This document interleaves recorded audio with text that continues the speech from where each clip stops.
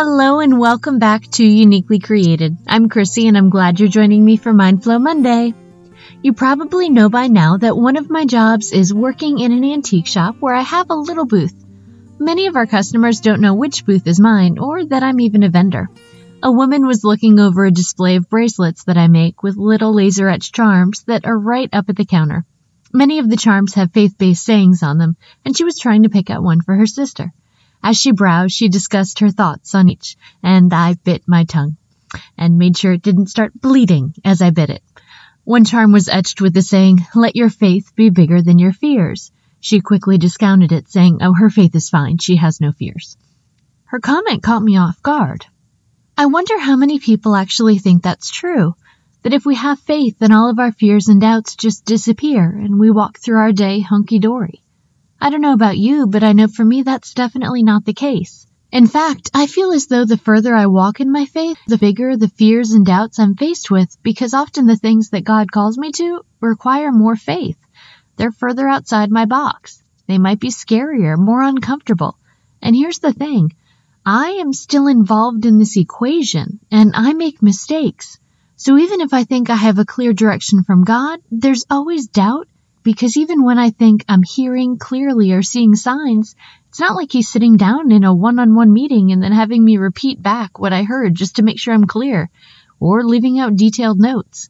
God can lead me and direct me, but we still have that little thing called free will, which means that while I would love to think I'm going to act exactly how God wants me to and everything is going to turn out just fine, I might still mess things up. So my fears aren't about God.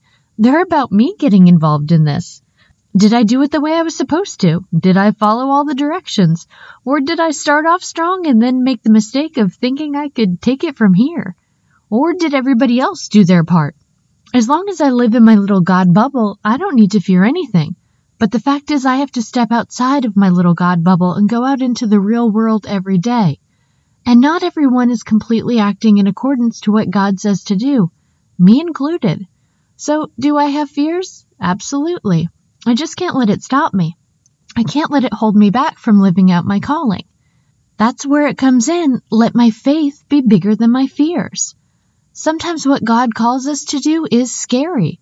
I know God's plans are going to stretch me, and the stretch, it's not always fun. Always worth it? Yes. But always enjoyable? No. But the stretch is what we want. I don't want God to just use me in a way that doesn't scare me because I want to look back and know that only God could have done it. Also, scary things happen in this world. My 2 children got on the bus today. Do I know that God is looking out for them? Absolutely. But do I also fear what's going to happen to them during the day? Sure, I'm their mom.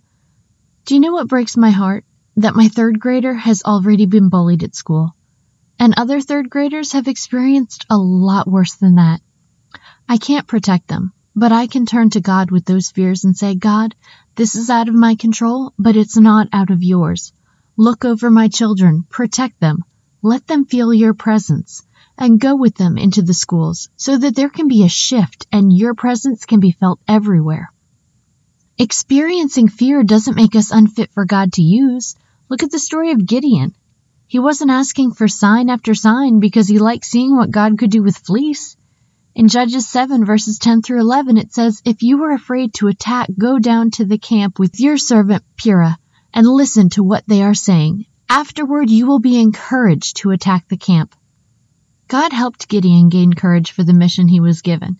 He doesn't expect us to never have fear. He does expect us to turn to him when we do so that our fear doesn't stop us. So that we can borrow courage knowing that we might not be in control, but we can trust the one who is. So if you have doubts or if you have fear, don't think that means you don't have faith. Just know that means you're normal. You're human. That's why sometimes we need a little reminder that it's okay to have fears, as long as we let our faith be bigger. Because in our fear, we remember to lean on God, to trust Him, and to know that even if we don't have it all figured out, He does. Thanks for joining me today. Remember, you can always find more Uniquely Created on Facebook, Instagram, or Twitter. And if you know someone who you think would like this podcast, pass it on. Have a great week, and I'll talk to you soon.